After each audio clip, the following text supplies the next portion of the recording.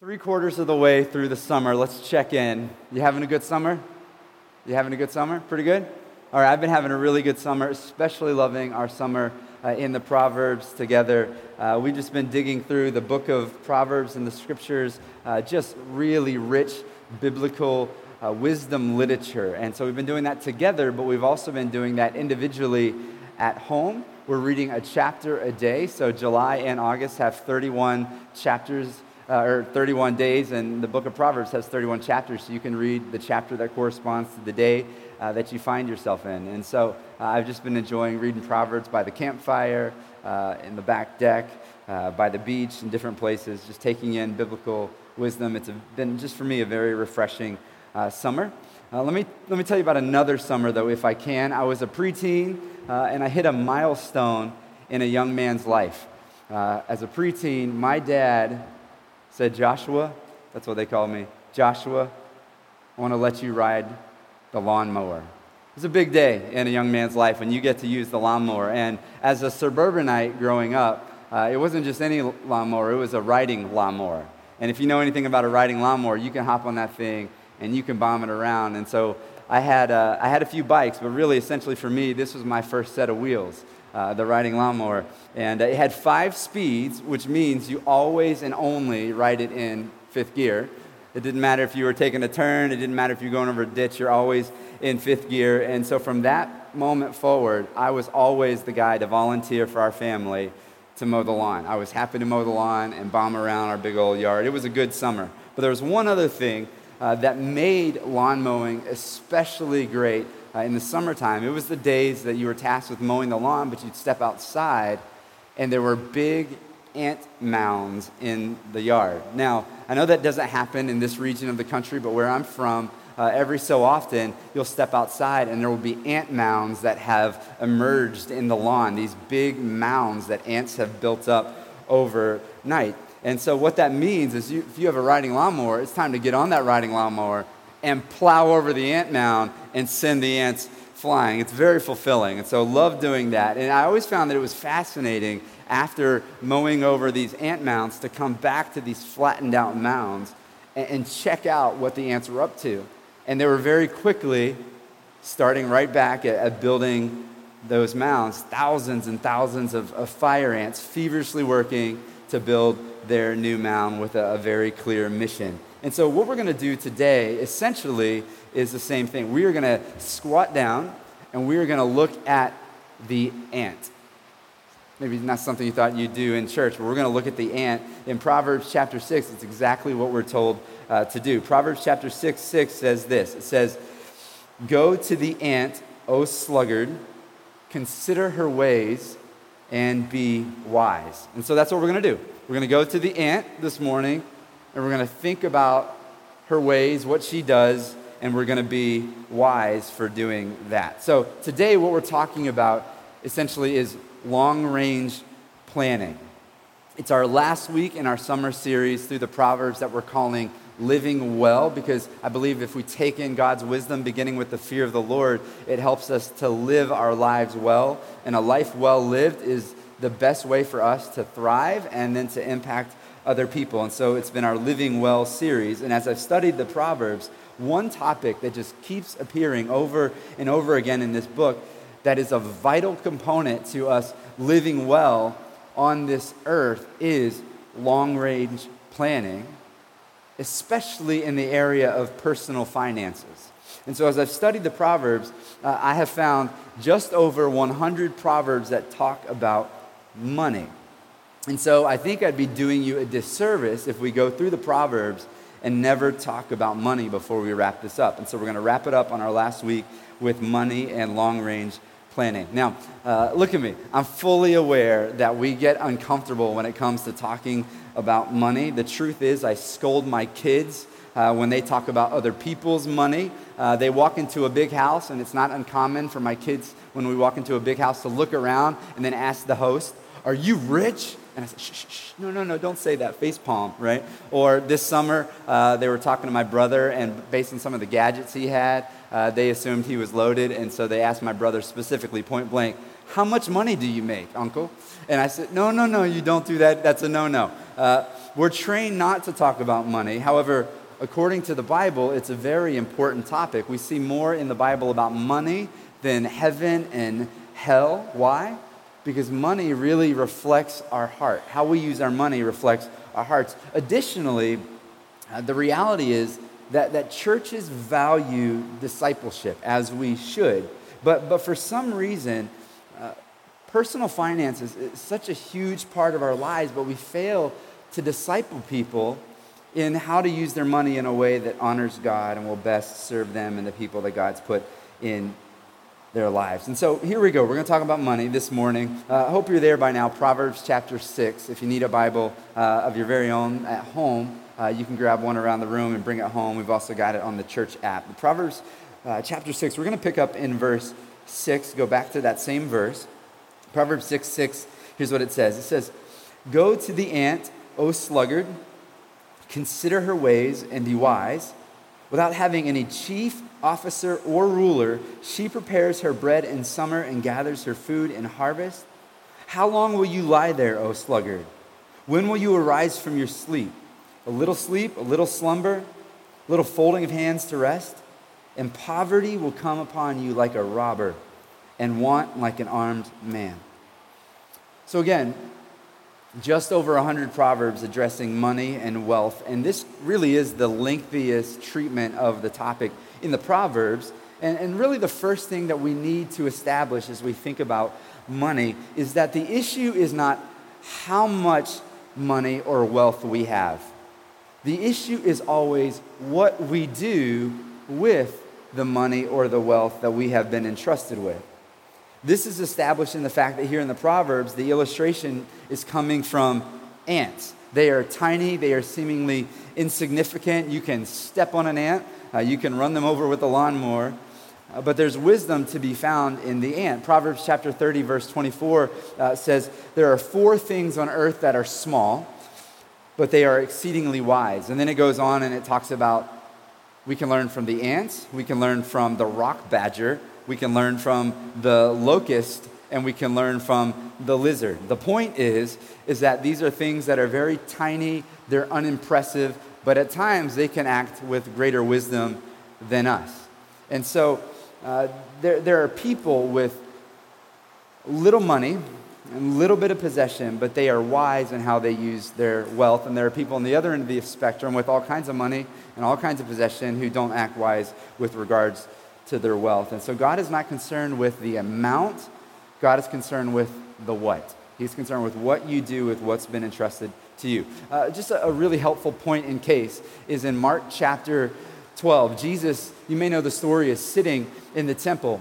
And he's sitting, it says, across from the temple treasury where they would collect money to meet needs for the community and to do the work of the ministry. And he's sitting there, and it says that while he's sitting there in the temple treasury, there are people, rich people, putting in large sums of money into these receptacles. The other way to translate large sums in the original language in the Greek is it could be translated many coins. So picture a jar full of coins, dumping them into another empty, larger jar. These larger receptacles were often referred to as trumpets because these receptacles had these trumpet-like mouths on the top of them where you would dump in your coins. And so imagine rich people coming by and dumping in many coins into these trumpets. It was often very much a spectacle. It sounded like a slot machine at Vegas, just ching, ching, ching, ching, ching, ching, ching, ching, ching, ching, ching, ching, ching.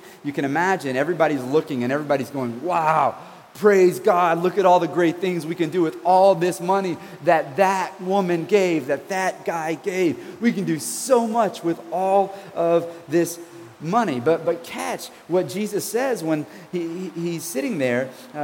He says, I'm not impressed. Essentially with his actions, he says, I'm not impressed with the amount. Listen to what Jesus says in Matthew chapter 6. He says, and we'll put it on the screen for you. He says, "Thus, when you give to the needy, sound no trumpet before you, as the hypocrites do in the synagogues and in the streets, that they may be praised by others. Truly, I say to you, they have their reward. Did you hear what was potentially a play on words by Jesus there?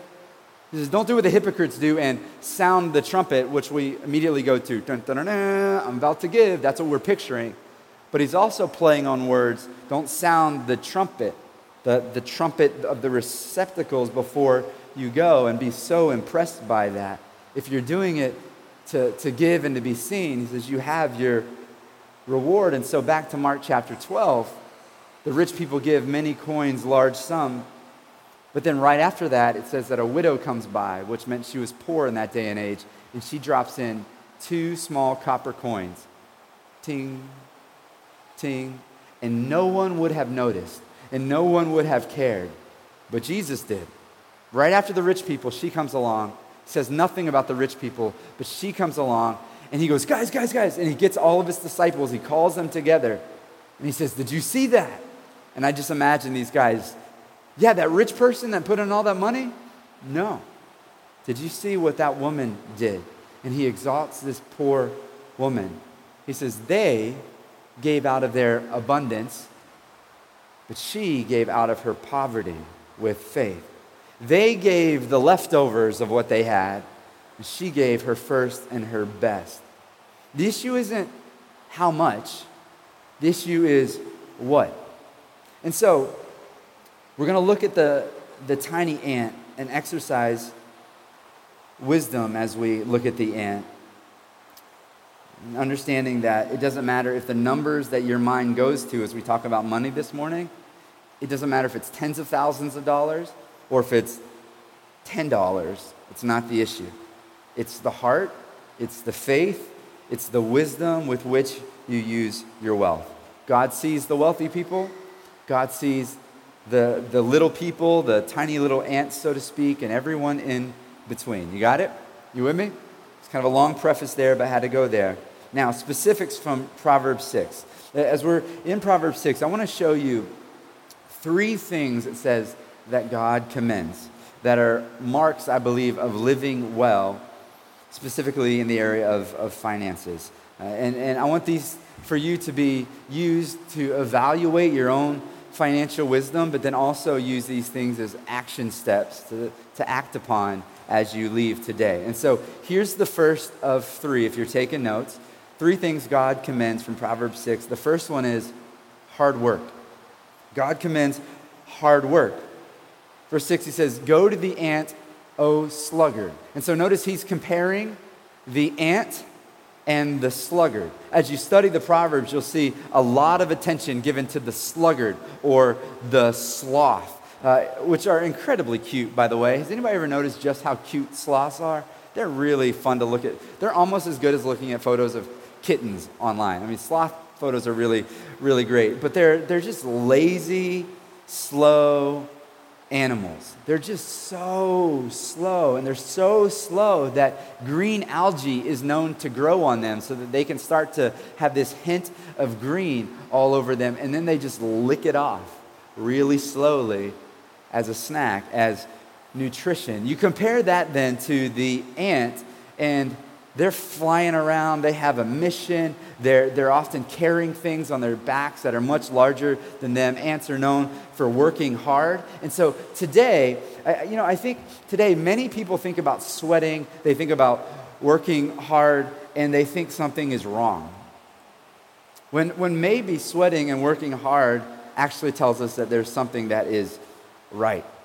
Because God told us this is what would happen, this is how it would be. Is that from the beginning, when God created mankind, he created us to work. A lot of times people associate work as something that happened after sin entered the world, but we were created to work and keep the garden before sin entered into the world. He says later, by the sweat of your brow you will work, but it's been there all along. We are designed to work. That's why oftentimes when people get stuck at home because of illnesses or because of health issues and things like that, they often find themselves kind of struggling through depression, being stuck inside because they're not working, right? That's a difficulty.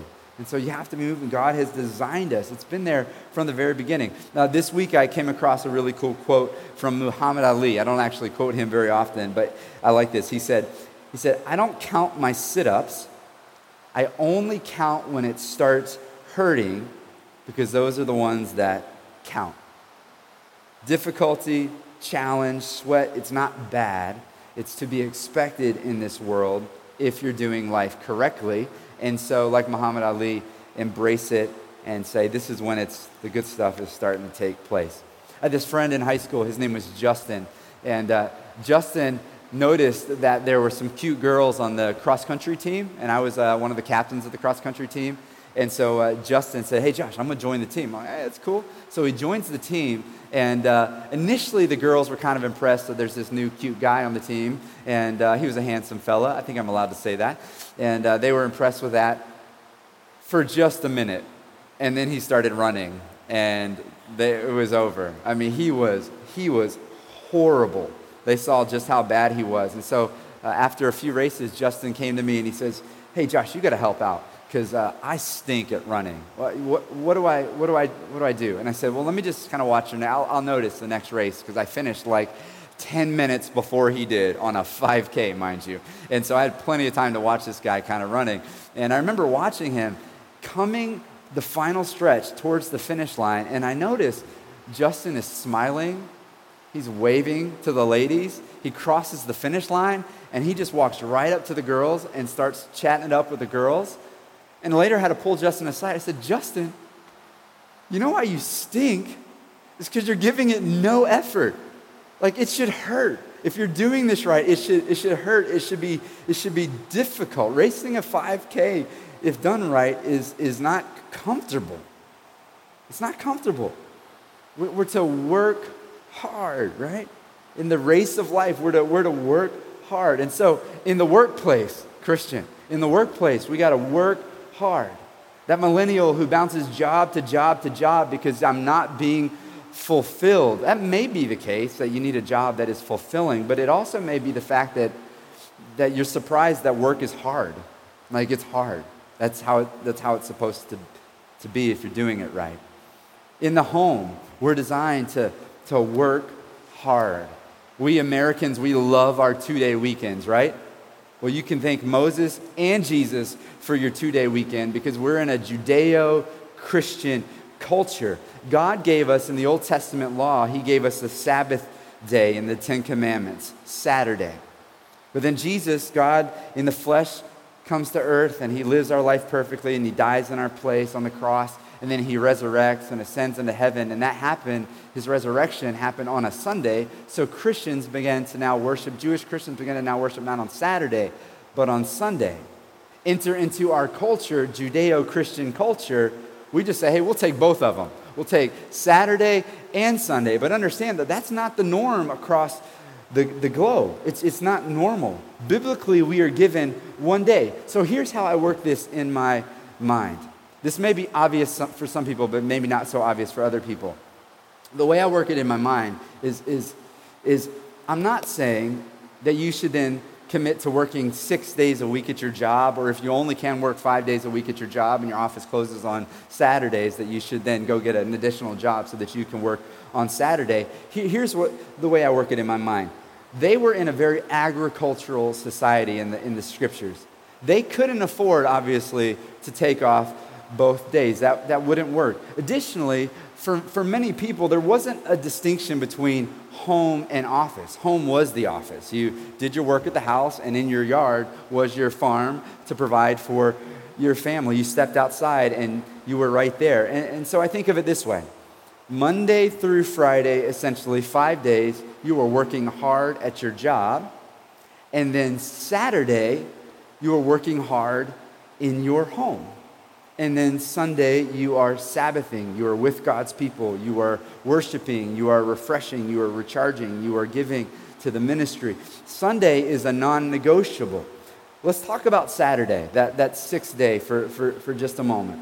On this day, since there is a distinction between office and home, on this day, this is the day that you're fixing the leaky faucet. This is the day you're working on the car. This is the day you're making home repairs. This is the day you're balancing budget. This is the day you're mowing the lawn. This is the day you're prepping the meals for the following week. This is the kind of thing that for the previous culture was kind of built into their 6-day work week. But for us, we can put it on a Saturday. Again, for some of you, this just kind of seems obvious depending on your upbringing, but for others, this is that very basic, practical discipleship. To be a man of God means you care for the affairs of your home. To be a woman of God means you are a Proverbs 31 woman. You work hard, you get this stuff taken care of so that you can honor God with your Sabbath. So we work hard in the workplace. We work hard in the home. We also work hard in the ministry. Do you have for yourself a personal ministry? And if you do, and you should, as a follower of God, you work hard at your personal ministry. Now, here's what I think has kind of begun to happen, is that for many followers of Jesus, they begin to think, well, ministry shouldn't be challenging. Yes, it should be challenging. Ministry is challenging. You don't walk through the doors of this place, which is not some super religious place. It's a public school, mind you. The church is the people, right? You don't walk through the doors of this place and all of a sudden all the challenges of earth go away. No, it's still challenging.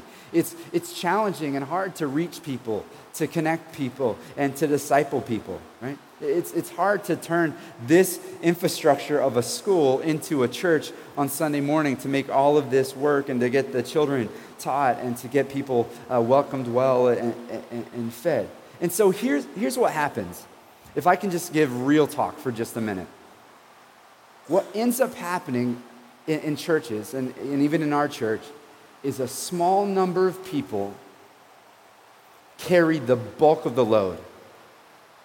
A small number of people are the ones carrying the bulk of the ministry.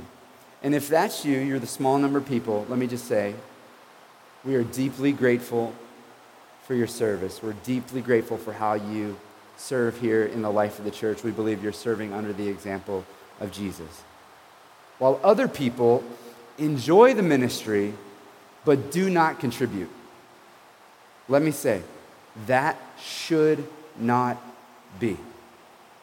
In the scriptures, it is very clear that we are the body of Christ, and we all have different roles, and we all serve for the ministry. It should not be 10% of the ants doing 90% of the work. If you go to the ant mound, they're all bombing around. They're all serving. They're all giving. They're all part of it. So, if you are here and you're not plugging in and you're not joining the mission, look to the ants. They're all doing it. They're all serving. This season, I want to challenge you to join a team. One, because this is what God's called you to. And two, as a way to serve your brothers and sisters around you who are exhausted because they serve so faithfully to carry the massive bulk of the load of the ministry. We work hard in every area of life. We work hard at home. We work hard at work. We work hard for the ministry that Jesus has given us in every area of life. Colossians chapter 3:17, it's my life verse, says, "And whatever you do, in word or in deed, do everything in the name of the Lord Jesus." Whatever you do, we do it all in the name of the Lord Jesus. We do it all in a way that reflects Jesus. Ecclesiastes will tell us 9 and 10 says, "Whatever your hand finds to do, do it with all of your might." Church, outside of church, home, neighborhood, school, your student, whatever you do it with all of your might. I would challenge you to set out wherever you are to be the hardest working person in the room. The Proverbs, all throughout the Proverbs, and those of you guys who have been reading through them have probably noticed this, it speaks a ton about the sluggard. It speaks a ton about slothfulness.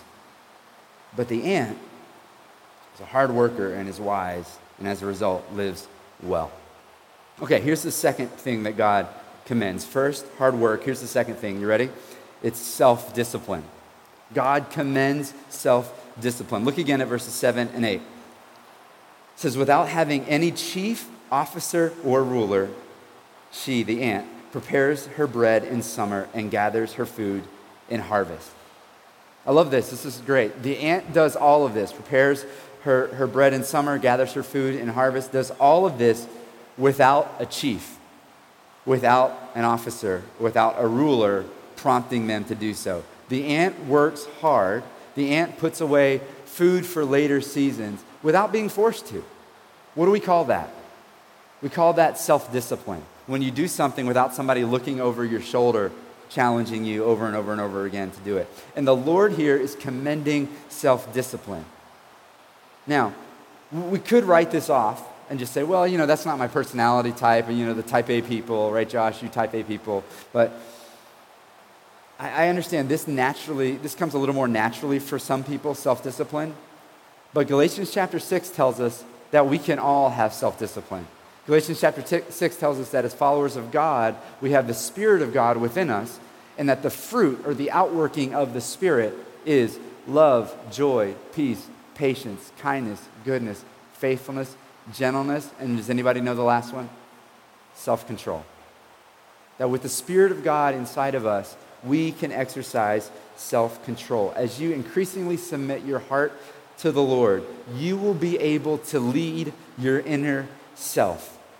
Notice with regards to self-control that the ant had the self-control to put some things away. The ant doesn't eat everything. They only eat what's needed, and then put some of the summer fruit away for harvest, which is fall. And so self-control and self-discipline is something that needs to be had for all of us in the area of how we utilize the resources that God has entrusted to our care, the resources that we earn with our wages. And so listen, living well includes, for all of us, operating within a budget.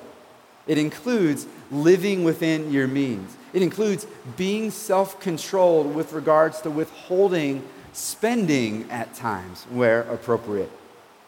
You have to exercise restraint sometimes. And you can't exercise restraint for what you need in the next season if you don't know exactly what you need in this season and think through what you're going to have in the next season. And so if you're not here, let me encourage every single one of you to create a personal budget.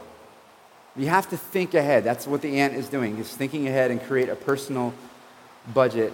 Begin to assess your spending. Think about, okay, what am I spending now? What do I need? What needs to be cut? What does need to be put away? I think general thinking these days is just, if you make more, spend more. If you make less, spend less.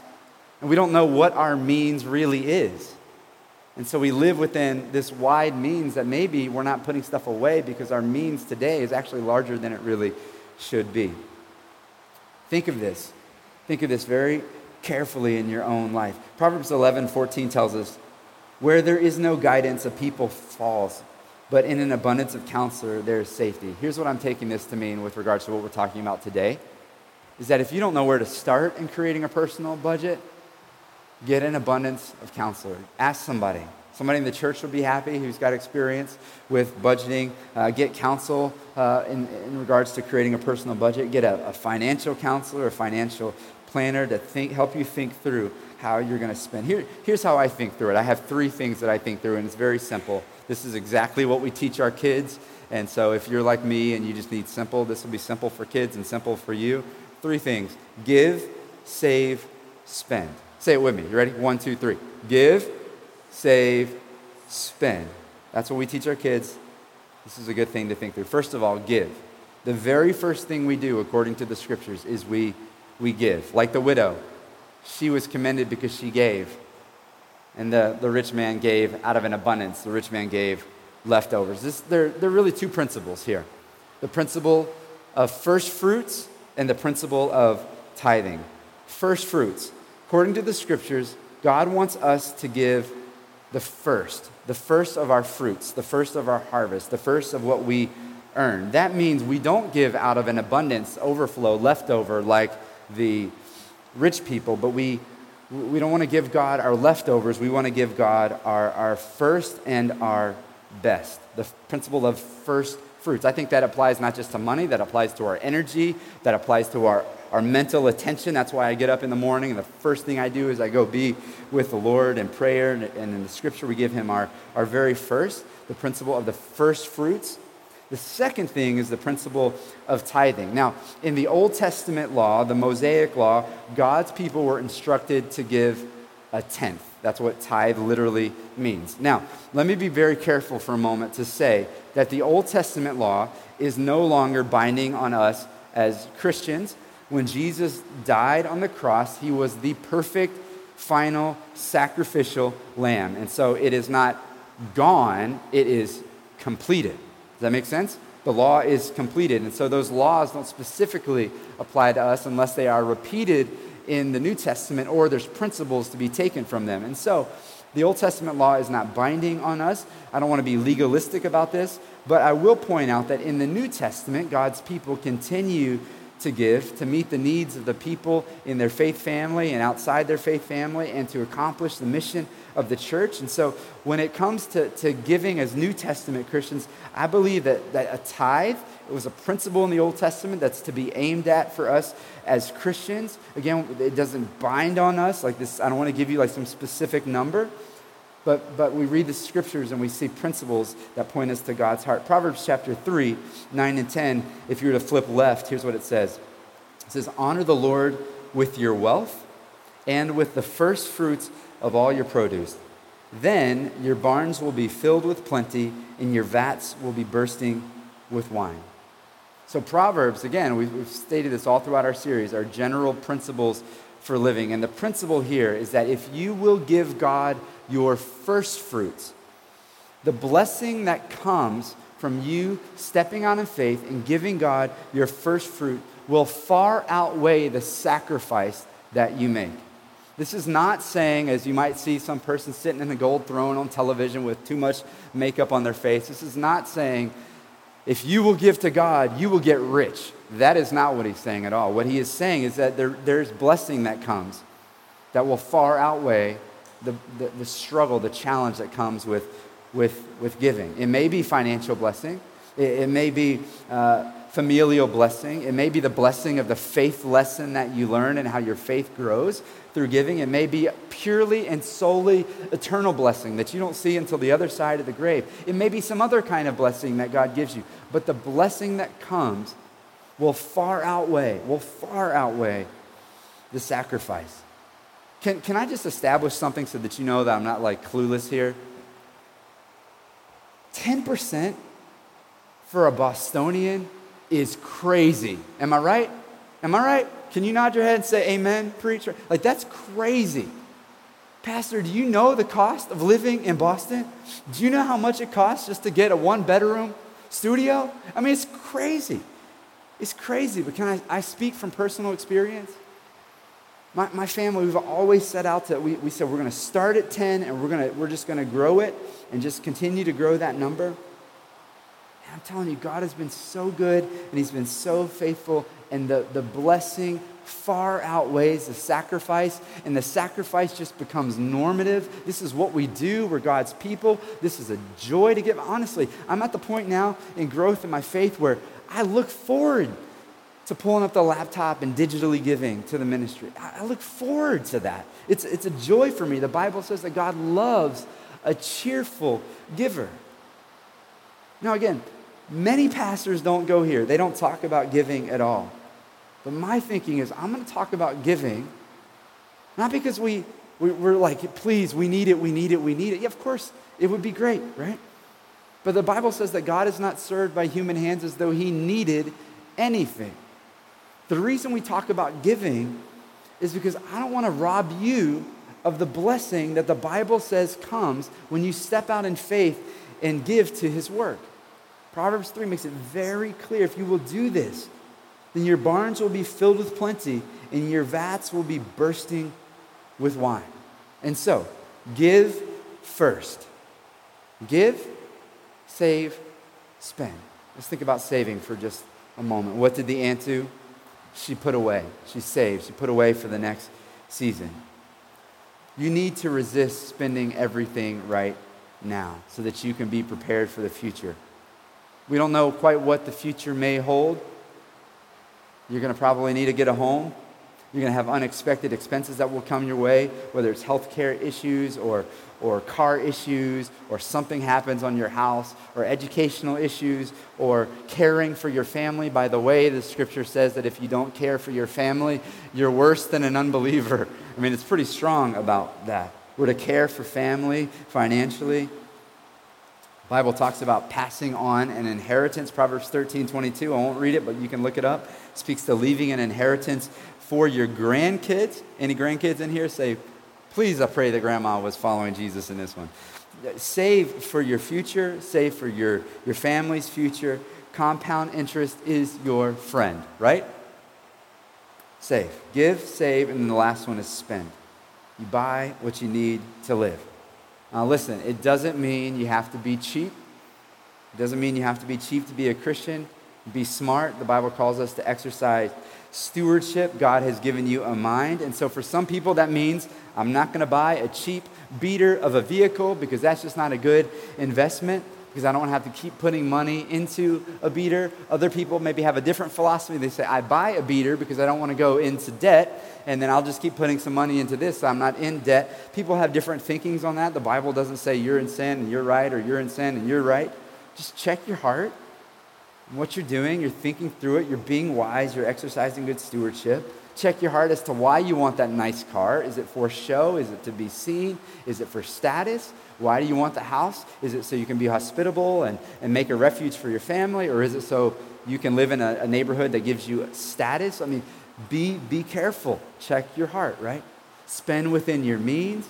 The Apostle Paul says that he learned in whatever situation he was in to be content. Here's what he didn't say. He didn't say, when I was doing really well financially, I was in sin, because rich people are sinners. But when I was really struggling financially, I was holy. He didn't say that. Or he didn't say, when I was over here and I was struggling financial, I was in sin, and God would have blessed me if I was right. No, he says, wherever I was at, God's in control. Whatever place in life I found myself at, I learned to be content. Get to a place in your heart where you don't need stuff. You don't need possession. You don't need wealth for comfort, for status, for identity. That should come for us as followers of God in Jesus. In Jesus. Okay, 3 things God commends. Hard work, self-discipline, and then lastly, let's wrap it up rather quickly with this one. The 3rd thing God commends is patient planning. Patient planning. Verse 8, look again. The ant, it says, she prepares her bread in summer and gathers her food in harvest. The ant is thinking about the future. The ant is thinking not just about what's in front of her right now. The ant is thinking about what is unseen, what is not just here in the moment, but what comes later. If you will work hard now, you see payoff later is the principle. You will see payoff later. If you don't see payoff in anything else, you will see payoff at the very least, in your character by working hard from a young age. Parents, do whatever you have to do in a very cush culture that we live in to ensure that your kids learn the value of hard work. Give them some chores, give them some stuff to do, make them take the trash out, make them contribute, teach them how to work hard. We work hard now because of what's coming in the future. We give now knowing that we're making an eternal investment into the kingdom of God, an impact for Jesus that we might not see on this earth, but we'll see in eternity. We save now to meet needs that are unknown. Some of these needs we don't even know that we're going to have. We save now. Some of these needs are needs like when you age and you need to be able to live, or you have family members who you want to be able to care for. You want to be able to be generous, and so you save now to meet needs later. You start the compound interest rolling now, even if it's just tiny, because it compounds and you will see the return later. But ultimately, more than anything, because again, money is tied to the heart, more than anything, we prioritize Christ right now. Prioritize Christ right now. We plan right now for all of eternity.